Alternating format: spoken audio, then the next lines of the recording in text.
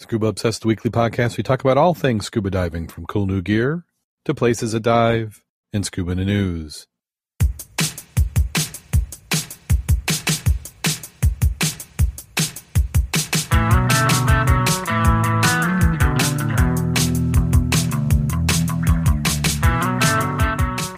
Scuba Obsessed episode 398 is recorded live February 28th, 2019.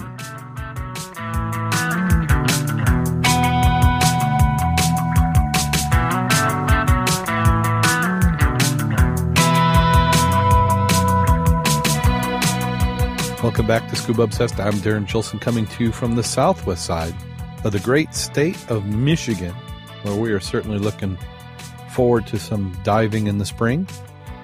Tonight's going to be a solo episode, and it's probably going to be quite quick, so you may have to find another podcast to fill in at the end, but we wanted to get you something out anyway. Max got some other arrangements, so he was not going to be available. I'd like to thank everybody who's in the chat room. We have Dave, Derek, and Eric are all in there having some good conversations, and hopefully everybody is finding a way to get out and do some diving here at the end of February. End of February is like the beginning of hope. It's when we should be looking forward and planning on what we'll be able to do here as the weather gets warmer, at least in the northern hemisphere. I don't know if you're in the southern hemisphere. Is this the end of it? Is this your peak summer? Are you getting diving in? So let's go ahead and jump right on into the news.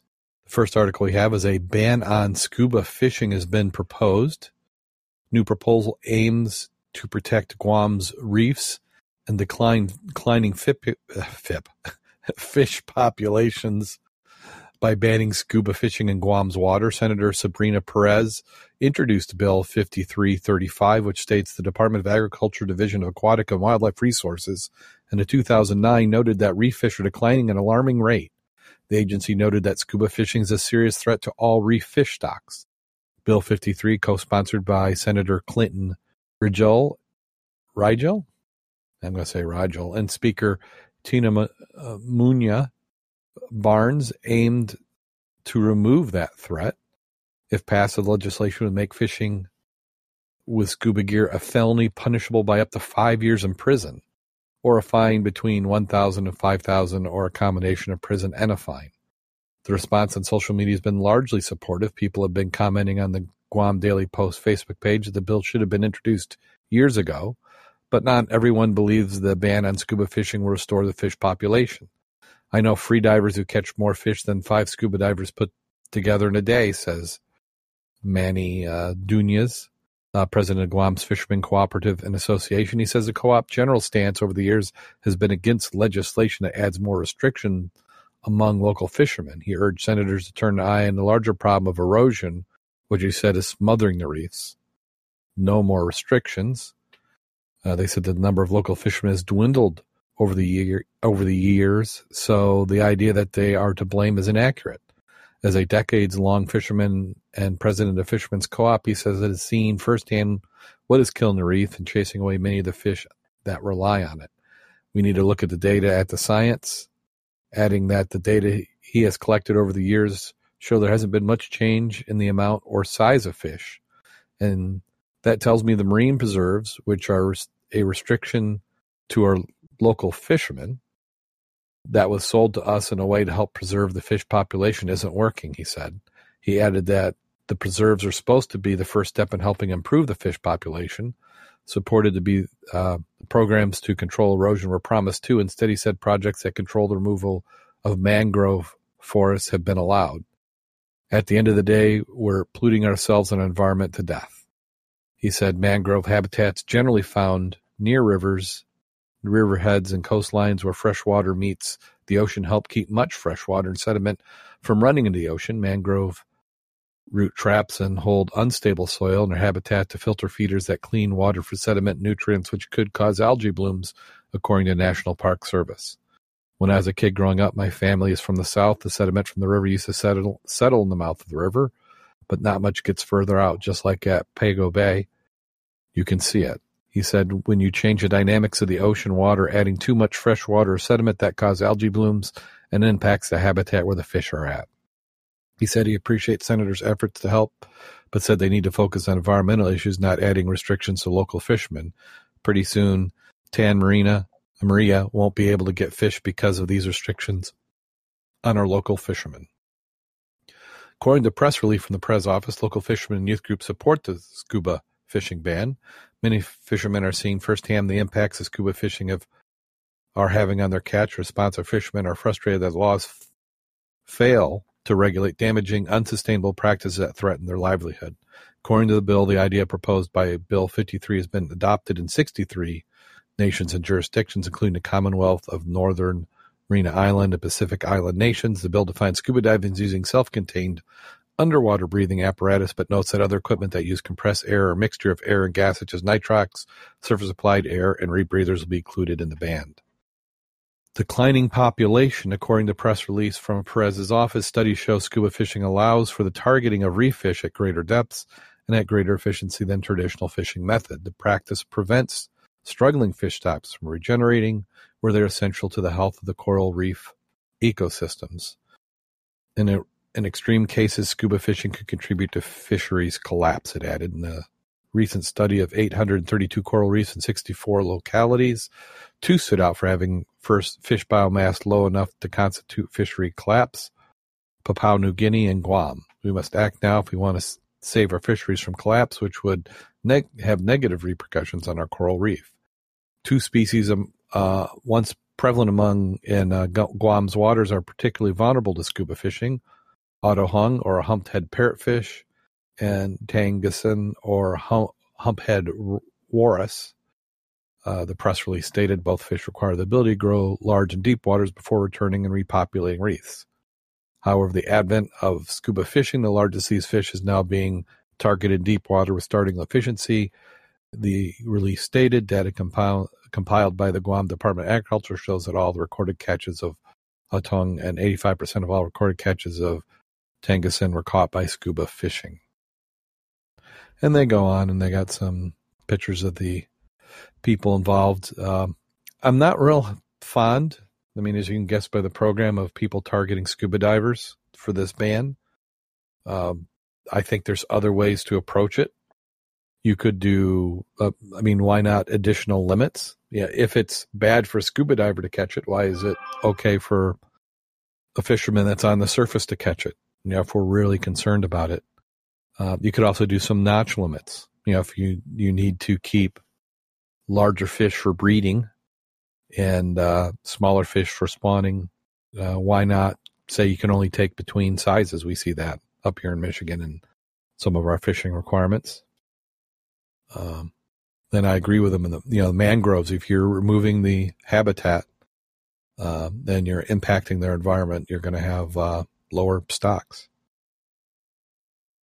This next one's out of Canada. Blind scuba diving brings excitement. Mark Prolick, who is blind, enjoys death-defying experience many avoid. He jumped from a plane, gone rock climbing, and bungee jumped, but more than anything else he's tried, he has found challenging thrill, joys in scuba diving. I'm really, really in tune with scuba diving because of the freedom it brings me. Noting the excitement of being able to use underwater topography to find his way and to and from shipwrecks and caverns. I like the excitement. I like the challenge. I'm fairly good at bocce ball, bowling, and playing darts, but they're not exciting enough. Prolix is already preparing for other adventures, such as spring paintball tournament and chance to walk along the edge of the CN Tower. Through the years, he's worked in Canada's own blind clown known as Marco, twisting balloons for donations and party gigs to play for rock climbing shoes, harness, and his scuba gear. But on Saturday, he's trying to host a party, raise funds for items he needs to change his life. A set of communication masks will be worn by Prolux and his 2 diving partners, allow the 3 of them a whole new dimension to Prolux's experience. Underwater, Prolux doesn't often know what he's near or what's approaching him until he returns to the surface and his friends can talk to him. Last year, I was about 120 feet down in St. Lawrence, and I thought a snake slid across my legs. When I got to the surface, I found it was an eel that came to check me out. Another time, I felt a strong vibration and didn't know what it was. I got back and learned a freighter had gone right over me. Prolux said he hopes to expand his diving, which he mainly does in the Niagara, St. Lawrence rivers, to include cavern diving, which is considered one of the world's most dangerous sports. Communicating with his primary and secondary dive buddies would be critical for talking about pockets of air, eddies that can send a diver in circles in dangerous spots. Along with widening his diving experience, he says that being able to communicate with his diving partners means a safer experience too. It'd be nice to have that communication about what's going on and enjoy scuba diving firsthand. Communications masks cost about $1,475 US each and are joined by a radio device that cost $1,150 US. To raise the necessary money, he and a small team of supporters have organized a party featuring food, music, and prizes Saturday night at the Moose Lodge in West Street in Brantford. We have a wide variety of items, a raffle, silent auction, including a charter event for $4 and $1,000 donations from one of the scuba shops. Tickets cost $15 to $25 for two. They can be purchased at the door or through directly from the diver. So that's awesome. So at first when I saw this, I thought this is somebody who was just blacking out masks because they thought that was a good thing to do. But this is actually a blind scuba diver. So you have to give him a lot of credit for going out and exploring different things that maybe others would try to avoid and overcoming the challenges. So we'll have links in the show notes, and you can support them. They give us some details there. Uh-oh. The chat room's requesting Dave turn on his mic. Yeah, Dave, go ahead if you're available. So what we need to do is have a buzzer so that when I'm chatting around and somebody's trying to get my attention, they can let me know. Can you hear me, Darren? We can hear you. So how are you doing today, Dave? Oh, I can't complain too much. Considering winter's almost over, it'll be time to start getting wet in the big lake soon. Yeah, looks like the ice is breaking up, at least down here, but I saw an article this last week saying that they were having maximum ice still growing. Yeah, I've been watching the lakes pretty tight, and it's not going anywhere yet. I thought all the heavy winds that we had last weekend would have broke it up a little bit and piled it up, and it seems to have done that, but I just looked at an article a little bit ago that showed Lake Superior at 85%, the highest point so far this season. You know, that all needs to go away. It's kind of hard to launch the boat when you have to put it out on the ice and wait for it to break through. Yeah. Or just spend a lot of time out in the water until it does. Well, yeah. You can do that too. Yeah. Have you ever dove with somebody who was blind? I have not. I found that to be really interesting. I dove with somebody who was considered to be legally blind, but she could see a few feet. Mm-hmm. But I've never dove with somebody that's completely blind. So she wasn't somebody you wanted to fly your plane, but she was able to see and get around. Yeah, you wanted to maintain close buddy contact. Mm-hmm. You didn't want to get too far away and use some of Derek's fine new hand signals that I've learned this evening. Uh-oh. I think I missed those. Yeah, that's some chat room bonus. You'll be able to go back through. Okay. Definitely some new hand signals. Yeah, maybe we need to do a hand signal app and put those in there. There was actually, I didn't read it, but I saw an article in the last few days about hand signals for diving with a blind diver. And basically it looked like they were just doing the signals into the hand. Yeah, I know that some people will do like the sign language, and they can do it right in the hand, kind of like, similar to what Helen Keller used to do. Yeah, I think it looked like it was something similar. I read the highlights of the article. I didn't have a chance to read the whole article yet. Yeah. Well, this next one we have is a diver explores shipwreck in the Ontario Lake despite sub-zero temperatures. Free diver Igor, oh goodness, what? This like torturing me. Nestoranto, Igor N. A diver off the shores of Tobermory, Ontario, to explore shipwreck found the bottom of the lake in early February. In the video, he and his friends are seen breaking through the ice before diving the chilly waters on Lake Huron into Georgian Bay. He can be seen moving through the cold, snowy water and exploring the Alice G shipwreck underneath a thick layer of ice that has developed up above, making the adventure more challenging as he did it in a single breath. We just love the water and we love free diving. We usually do it in the summer, but since our summers are so short, unfortunately, we want to take a step further and do it in the winter. He says they can't dive for too long in the frigid waters as it takes a lot of energy, so they're usually under the water for about a minute and a half. When it's that cold, your body burns through oxygen a lot quicker and it takes a lot of energy to stay warm. He also said staying calm and collected is important when free diving, especially under extreme elements.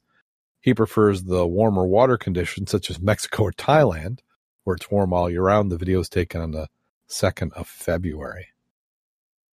Wow, it seems like you're breaking quite a lot of rules that we would as scuba divers doing a free dive, because what's the guarantee that you can come right back up to the hole? Well, I haven't watched the video, and I actually paused it so it didn't start playing, kill my bandwidth. But I will tell you that this year we added free diving to our ice diving. Oh. Shop I work with, the shop owner's wife is a free diving instructor, and she wanted to do some under the ice last year. We really didn't have enough ice. This year we had enough ice, barely, and we implemented free diving, and it was interesting seeing the difference and how the free diving works, and really the same basic rules, depending on the type of free diving.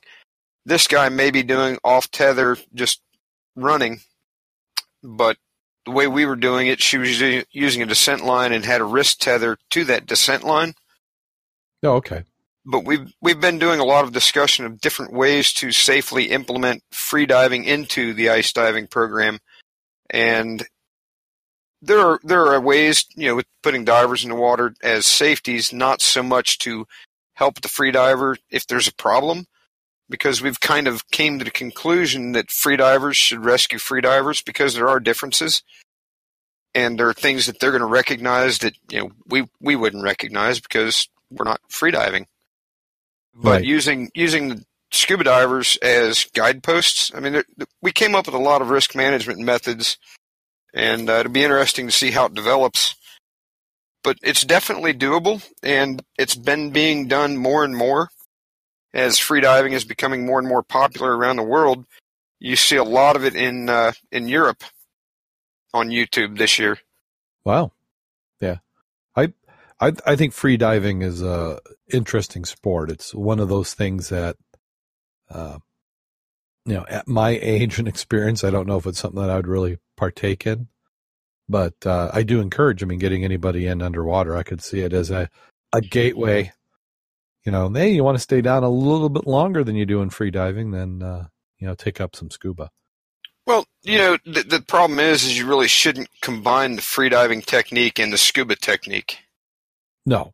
Because with scuba, the idea is to not have CO2 retention, and breathing isn't so much about getting oxygen as it is getting rid of CO2.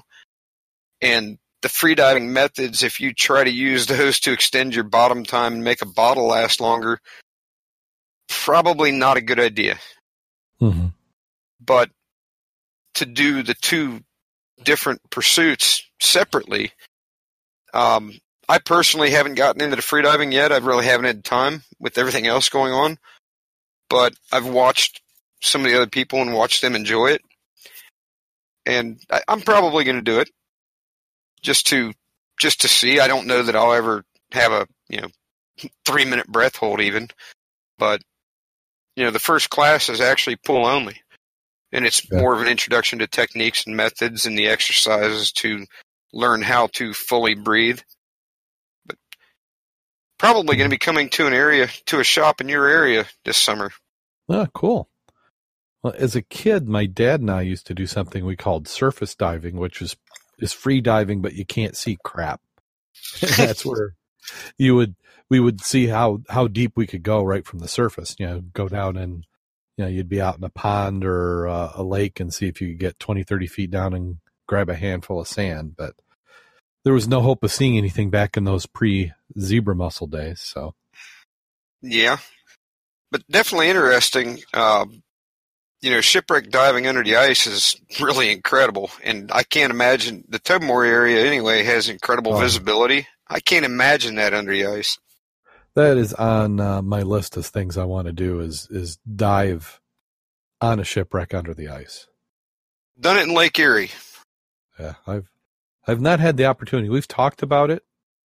There was some discussion of doing Diamond Lake, but that's not much of a shipwreck, and you still got to haul all your crap all the way out there. So we'd want to wait till there was a good amount of ice and maybe get some snowmobiles or something to haul gear. Yeah, there's definitely a lot of logistics in ice diving anyway, and then to add distance into it does complicate it. The biggest problem in your area is the way you get all the ice mountains along your coast. Yeah, out in Lake Michigan, I don't know how I don't know. Gosh, out in Lake Michigan. Have Mac put skis on the plane. Yeah, there you go. That's an idea. Take everybody out one at a time. Yeah, well, I wonder if you could. There's some hovercraft companies in the area. Maybe that'd be the way to do it. Take a hovercraft out there. Maybe it tows a Zodiac with no motor on it.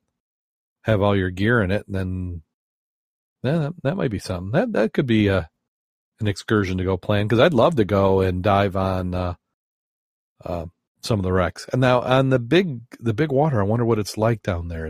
Does it settle down once the ice is on it? Oh, okay. Well, wow, I can only speak for the area in Lake Erie where we dove, and the wreck we dove on is in about 18 foot of water, and you can't see it during the summer. Wow. Because of all the sediment kicked up and everything. And that the west end of Lake Erie is relatively shallow, and we probably had 200 foot of viz. Yeah. I keep joking that Mac's wreck during the wintertime is totally uncovered. Yeah. Well, and I was thinking of that because, the first thing that comes to mind is the Havana. But to the time, if you go out a traditional port, that would take you forever. But in the winter, you could take a hovercraft right down the beach, and as long as you can make it through the ice mountains, yep, you could go out, and it wouldn't be too bad because you could go right there from a few spots. And I need to do some planning. That might be something for next year. It takes the right ice conditions, though. And the problem is out on the lake, you don't know, the Coast Guard issues these ice thickness notices, what they're guesstimating the ice thickness to be for the shipping more than anything. I don't know how much I trust them because ice is variable. Right. And I really wouldn't want to fall through the ice, once I got about 2.5, 3 miles off. Yeah. Well, and that's why I was thinking if you had a hovercraft tow a Zodiac, that seems like that might be the way to do it. But when we get a good winter full of ice, I think we can put the plan together pretty quick. We just need to have the right kind of ice conditions. Yeah. Yeah, this year would not have been the year for it. I thought it was going to be, and it approached it a couple times, but you really need that week or two of solid ice building out there in the lake. And it seemed like every time it built, then we'd have 40-degree days and some high winds, and it would break everything up. Yep. What was it? Probably 4 years ago when we had the really good ice winter. Yeah, it was either that 3 or 4. We've had some. I mean, there's a chart that shows them, but and that seemed to be the turning point of the water levels in Lake Michigan. Once you get that ice, cuts down that evaporation, and then it seems to just keep building and building. Definitely something for the future, but awesome article seeing people going under the ice on wrecks. That's good stuff. And then this next article we have is a plan to protect Shetland's 270-year-old Swedish shipwreck. The 18th century wreck was the flagship of the Swedish East India Company's fleet that could be given protected status. Drottningen af Sverige, the Queen of Sweden, which we'll refer to it as the rest of the article, hit a rock and sank off Lerwick and Shetland in January 1745. The ship was headed to Cadiz in Spain to pick up supplies before heading to China when it was caught in a blizzard. Historic Environmental Scotland is consulting on protecting the wreck. Has proposed a Historic Marine Protected Area, HMPA designation. HMPA status aims to preserve marine historic assets of national importance so they can be protected, valued, and understood. Among the protections the designation offers is prohibiting commercial exploitation of the site. Historic Environment Scotland said the Queen of Sweden wreck was arguably one of the best preserved remains of a merchant sailing vessel of the Swedish East India Company located in the waters around Scotland.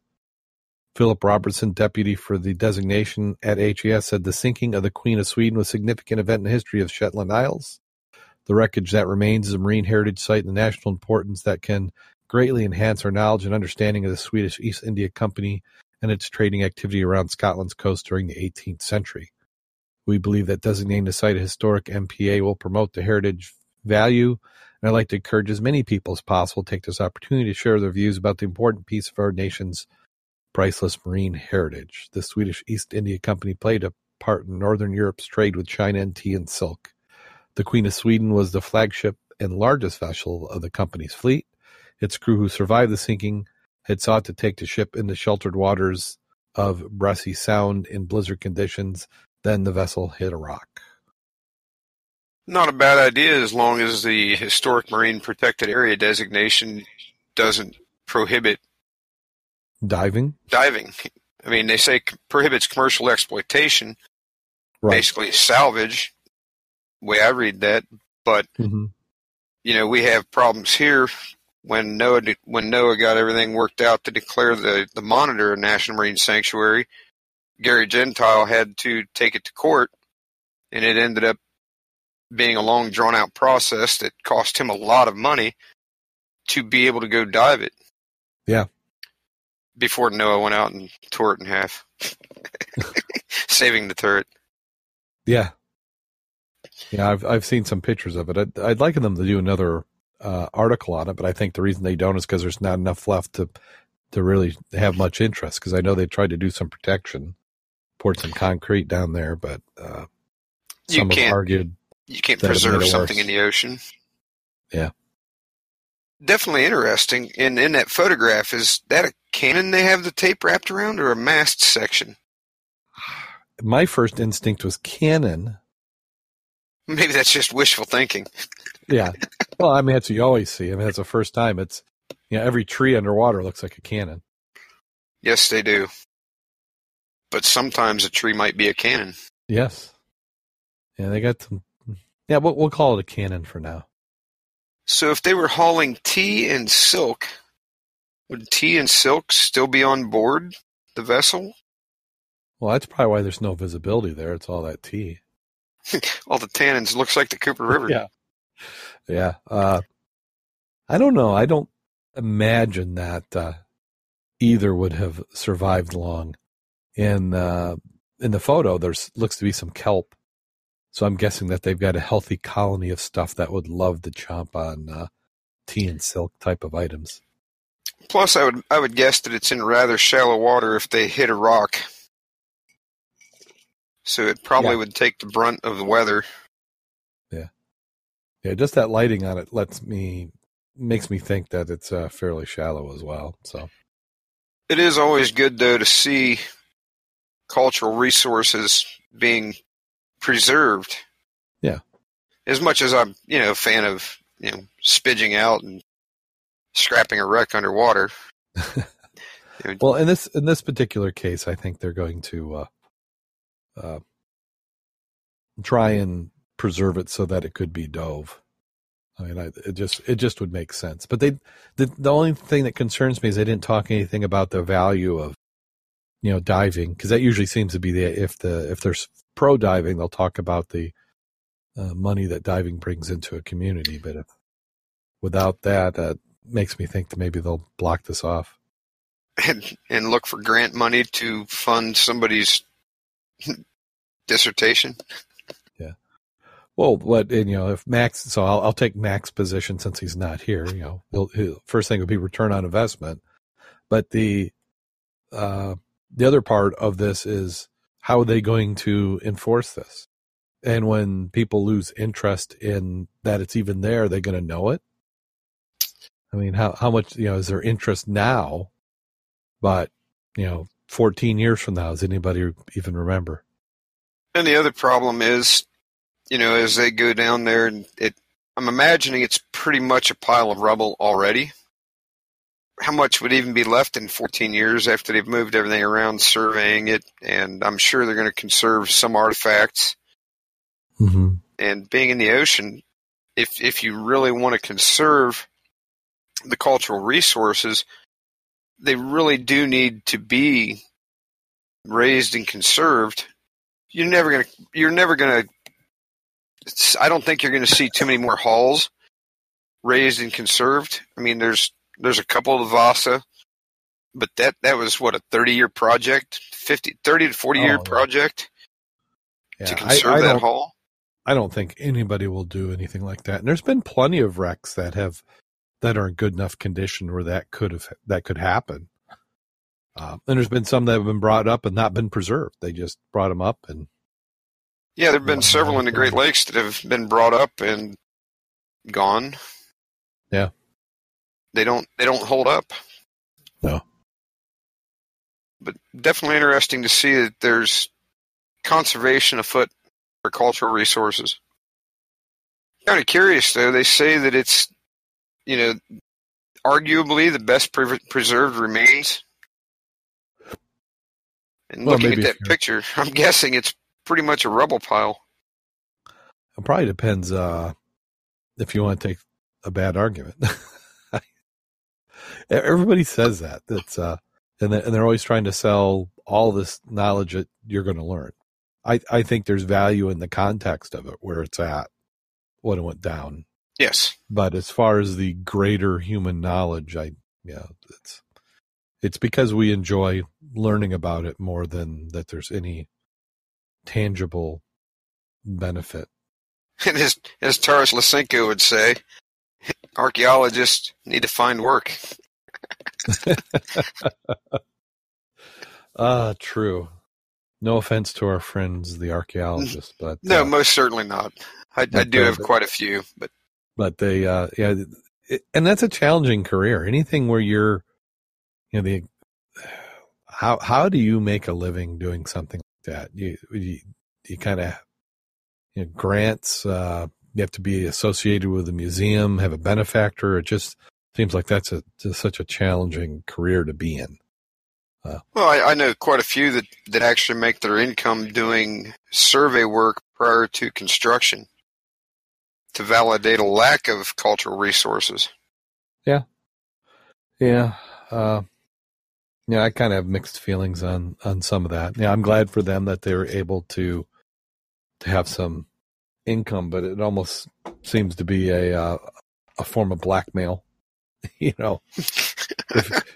If you want to do anything, you got to pay this person to verify that there's nothing there that, you might be hurting. But that's kind of the way it is now.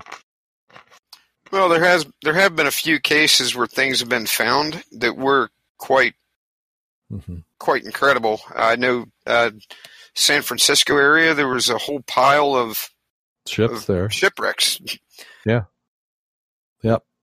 Well, and it's like whenever we find them, I'm always surprised that we are surprised, because a lot of these port areas, it's land is valuable, and if you can add land, which is what these ships did, many of them were at the end of their career. You parked them at the end, you lashed them together, you threw some stone in the middle of them, and that became like your breakwater. Well, and we even see this in modern times. All these nuclear plants up and down the coast, that's what they used to do. They used to buy old vessels, and they would ballast them up and use them as breakwater through the storm, so they could work on the projects and that they had that were in the water. Yeah, at the north end of the St. Clair River on the Sarnia side, there's an entire wall where the casino was built. That whole wall was built out of shipwreck hulls. Ah, that is interesting. Well, that does it for Scuba News. We had a short article list this week. So I have zero chance of getting in the water anytime soon. Well, robot season does that. It does. Yep, we got our first competition coming up here in less than a week. Almost exactly a week. Will be next Thursday. There will be no podcast, and I will be corralling students trying to get everything all together. And at this point, we're at that point of the season where I'm kind of wondering what we're going to have. We've got one robot that's in a bag, and we got the other one that their practice spot that they're trying to get all situated to learn some stuff, and then they've got some unbagged time they can use before the event to finish things. So it's crunch time right now. I can only imagine. Yeah. And getting the team to start working as a team. Yeah. They're coming together and apart and together, but that's the nature of things. Yeah, it's you got to keep reminding yourself that they're only kids. Yeah, I've worked with kids enough to say that I have sympathy for you, and better you than me. But somebody has to do it. Yeah, somebody does. And that's kind of what my thinking was, is that I wanted to at least let my son get through it, and we'll see. I keep telling everybody that, as long as it's not a pain in the butt, I'll keep doing it. But I'm definitely not putting as many hours I did this year. I think I'm averaging like 4 hours of sleep a night. So that's a little tough. Well, have you been getting any diving in, or? I've been teaching classes, but nothing out in the open water yet. Yeah. That'll be coming soon. Right now, we're at that point where there's sometimes enough ice that you can't get into the open water, but not enough ice to ice dive. Yeah. Yeah, that kind of makes sense. But we do have the Great Lakes Shipwreck Festival in Ann Arbor. Ford Seahorse is coming up this weekend, which is, for me anyway, and for a lot of people, kind of the kickoff to spring. Yes. Because it's the last show. Yep. In our area, in our region. Well, as soon as we hit March, that's the month where the earliest earliest dive on a shipwreck for me has happened. I've dove in just past the mid of March on Havana one year. So, yeah. Yeah, I've made it out in Lake Huron and Lake Erie in actually rather early in March, but those were oddball years. Yeah. And I know right now we've had conversations. There's a charter boat that runs out of Westfield, New York, Osprey Charters, and Captain John has been talking about when he's planning on putting the boat in, and there's a group of us that are planning on being on his boat to ring in the new year. Ah. And I know that there's a new boat on Lake Michigan being run out of the Chicago area with double action dive charters. They put a bigger boat in the water for this year. Nice. And I know that a lot of people over on this side have been getting plans together to get the charters lined up.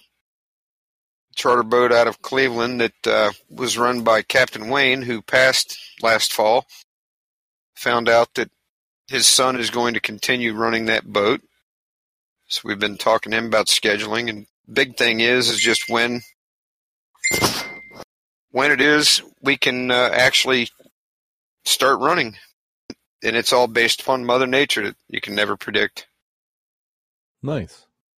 Yeah, I'm looking forward. I want to get some early diving in this year.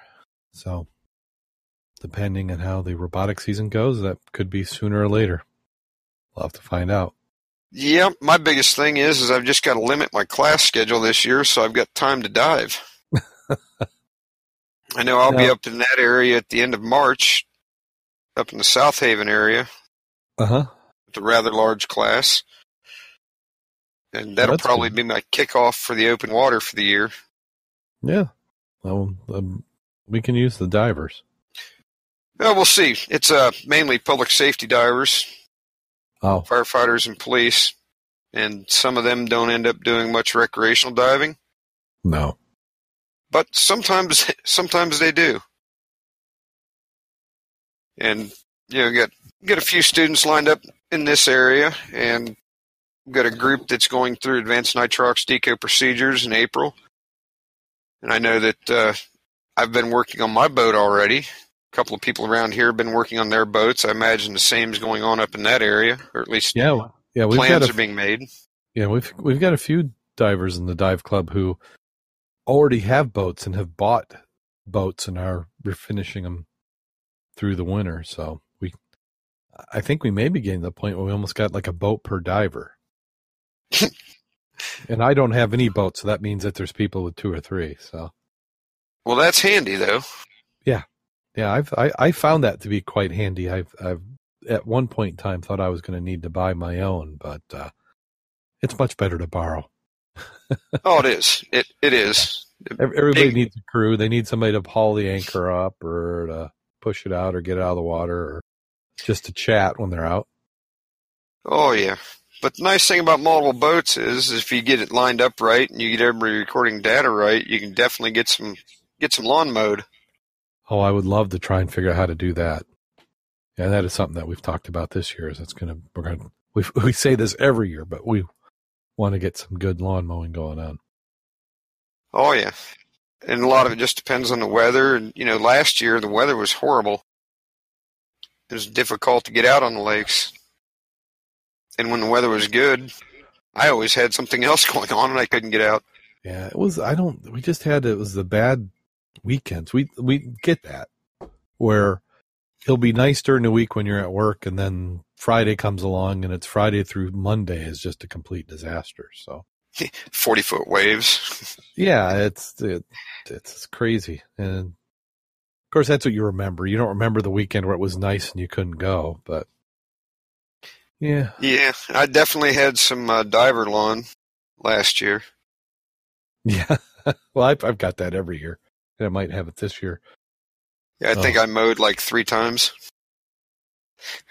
Yeah, I maybe mowed a few more times, but my lawnmower broke. And something else I got to solve before this year. That's actually handy. Yeah, no, my wife.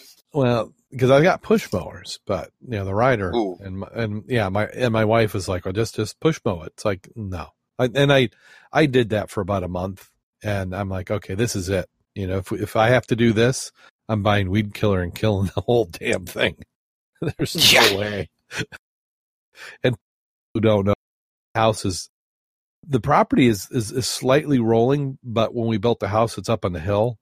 Mm-hmm. So oh my gosh, I'll have cramped legs like crazy. I would not want to mow your yard. I wouldn't want to mow anything with a push mower. No, it's only 12 acres. How bad can it be? Well, that's where you use your 4-legged mowers. Oh yeah, they're just not accurate enough is part of the problem. Well, and they're selective about what they eat. That's for sure. Well, do you have anything? Well, hopefully you'll get a lot more time this year. Yeah. Do you have anything you want to plug before we head out of here? Biggest thing to plug is, we're at the edge of March. Dive show season is coming to an end, and it's getting time to get back out in the water. Now is the time to get your gear into the shop and get it serviced. Don't wait until the last moment, or you might not get your stuff back in time to get out diving when you want to. Yep. So what type of gear should somebody have serviced? Well, tanks have got an annual visual inspection, 5-year hydro on most of them. Cleaning if you're having them blended. Most regulators have either an annual inspection or an annual service, depending on the manufacturer's guidelines. Pretty much all of your gear needs to be gone through. Even your wetsuit. Pull your wetsuit out, and if you drop it and run, wash it. Yeah, so if it smells like pee, then it probably needs to be rinsed at least once before the season. At least once. Maybe even a little bit of woolite and some water and some hand washing. BCs need to be looked at. Put air in it. Make sure it holds air now. Don't wait until you jump in the water to find out that it's got a big rip in it. Yeah, I've got an inflator that I need to figure out. Seems like I'm going through inflators like crazy, so I need to get that taken care of. Oh, most certainly. In dry suits, if you haven't been in your dry suit for a while, get it cleaned, get it checked out, make sure the zipper's cleaned and lubricated. If you use a P valve, make sure you've got the valve, the hose cleaned out. Yes. Well, and for some P valves, you want to make sure you have all the attachments, and that they're somewhat recent attachments. And you want to make sure that the hose doesn't have cracks in it. Yeah. Or your dry suit may be a little wet. It happens. It happens. Yeah. Luckily, you can wash it. Yeah, the problem I have with my dry suit is just the darn shrinking. Who'd have thought that a Viking would shrink like that? That happens, and that's another part of the dive gear that we need to make sure we take care of and maintain. Yeah, the operator. Yeah, you need to be getting out, getting some aerobic exercise in, getting some condition. Carrying tanks into the shop to get them serviced and filled. There's some exercise. That will tell you how well you're doing. And don't forget to look at your mask. Make sure that you didn't break it over the winter. The straps aren't dry rotted, and you got to put it on the first time and it breaks. Fin straps. Basically, just have to go through all of your gear. Find it all. Yeah. If you haven't been doing what we recommend, which is trying to dive at least once a month, odds are you may have misplaced something. You don't want to be the guy who gets out in the boat and then realize he doesn't have his weight belt or weights or fins. We've all been there, and that's no fun. It's bad enough when you dive every week to keep track of where you put your stuff. Yeah, that's something I'm still working on, trying to have a place, consistent place for everything. That would be so awesome. It would. One trailer to put everything in, and you just hook it up and go, and you have it all. My wife gave me the blessing on that. Not the money, but the blessing to get a trailer for my dive gear. That's half the battle. Yeah. Yeah, well, considering how many trailers she's got, I think I'm about due. I'm surprised she didn't just gift you an old horse trailer that's starting to fall apart. Nah, there's no such thing as a old horse trailer. They just keep going. They do. And sometimes you just put some new boards in them, and you're all good unless the horse steps through the floor. Yeah. I'll hear about that. The biggest thing is get your stuff all serviced and get ready for diving. And make sure you get yourself serviced. If you need to make sure you're in good shape for diving, mentally, physically, and skills-wise. If it's been a year or two since you've been in the water, and, it doesn't hurt to go find a shop or an instructor and, do a tune-up. Yeah, a lot of shops this time of year will have some pool days scheduled. And if they don't have it scheduled, ask them. A lot of shops will let you come in on a night that they've got the pool reserved for a class. And you can get in and get your gear wet and check your gear. Because you certainly don't want to get everything serviced and then go out on some epic dive to find out that, crap. Yeah. There's a new problem. Well, and that brings up another topic, which is build a dive buddy. If your old dive buddy hasn't been getting out and doing diving and doesn't show any interest, but you got other friends who don't dive, see if you can talk them into it. They may have misconceptions about diving and haven't realized that it's a great activity. So have them see if you can talk them into it. And right now, this time of year, you do it in a nice pool, get a discover diving in, and who knows. And even if your dive buddy's still actively diving with you, we all need to continually be searching for that new person. Yep. Bring along and, quote somebody I know, we all need to be diving with somebody that's better than us. Yes. And we need to be diving with somebody that's worse than us. Yeah. We need to have somebody help develop us, and we need to be passing it along and paying it forward and helping develop new divers. Yeah, I need to try and see if I can talk my kids into diving again, because now I might be able to have them haul my gear for me. It does happen when they get old enough, but they tend to get busier. Yeah. And if you have a friend that hadn't been in the water forever, that guy at work that says, hey, I'm a diver. I remember back in 1984, last time I was in the water, get them back into it. Yeah. But by all means, get them updated. Things have changed a little bit. Some of our methods are a little bit more improved. That some of the dust has been knocked off some things. So if you're saying if he has a double hose regulator, then he's probably not been diving recently? Perhaps, but not necessarily always the case. I've had some gear lately come through for service that is dove quite frequently and has been for about 25 years. And it's starting to show. Yeah. Now if your gear is worn out, now is the time to get it replaced. Not when you go diving, but get it replaced now. That way you can get it in, get it fitted to you, figure out how it works, and that way when you do get out there, you can go dive. Yep. It is that time of the year. Certainly is. And if it's been a while since you've taken any kind of classes, do something that you want to do. Go take a class in, if you're a nitrox diver and it's been 15 years since you took a class, see if you can audit a class or just go through it again.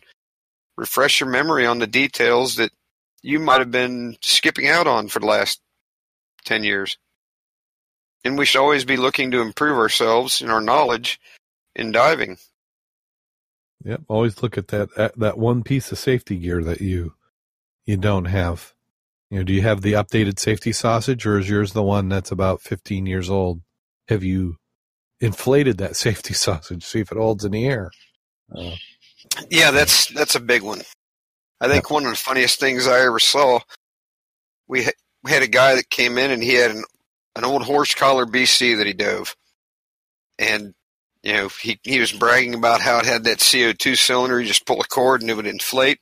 And I asked him when the last time he inflated it with the CO2 cylinder was. And he said, well, why would I do that? Then I'd have to replace it. Like, well, how do you know it works? Well, he pulled the cord, it inflated, and it exploded all over the shop.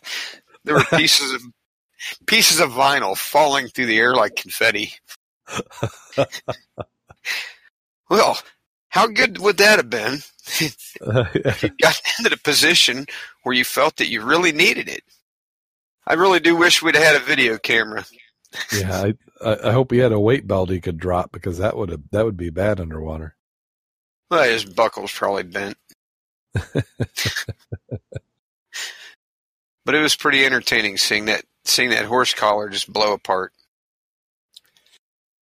So get your stuff together and get your stuff found and get your stuff serviced. That's my plug for the week. Excellent. Well, I don't have anything. I'd like to thank everybody who's in the chat room. If you're enjoying the show, please support us. Go on to our website, www.scubaobsessed.com.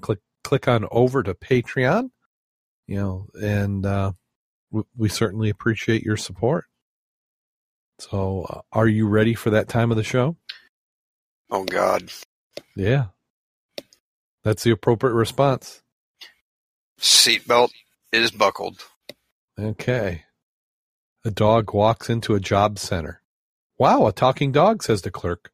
With your talents, I'm sure we can find you a gig in a circus. The circus has a dog. What does a circus want with a plumber? Ouch. That must have come from down under. No, we can't blame him this time.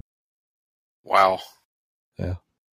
Certainly a bad joke. Do we need another one? Oh, make up for the shorter show. I think a second bad joke is in order. Okay. So here we go. Two men are talking about animal. Goodness. Have another drink. Two men are talking about animals. One says to the other, I know of a dog that's worth $10,000. Really, replies the other. Who would have thought a dog could save so much?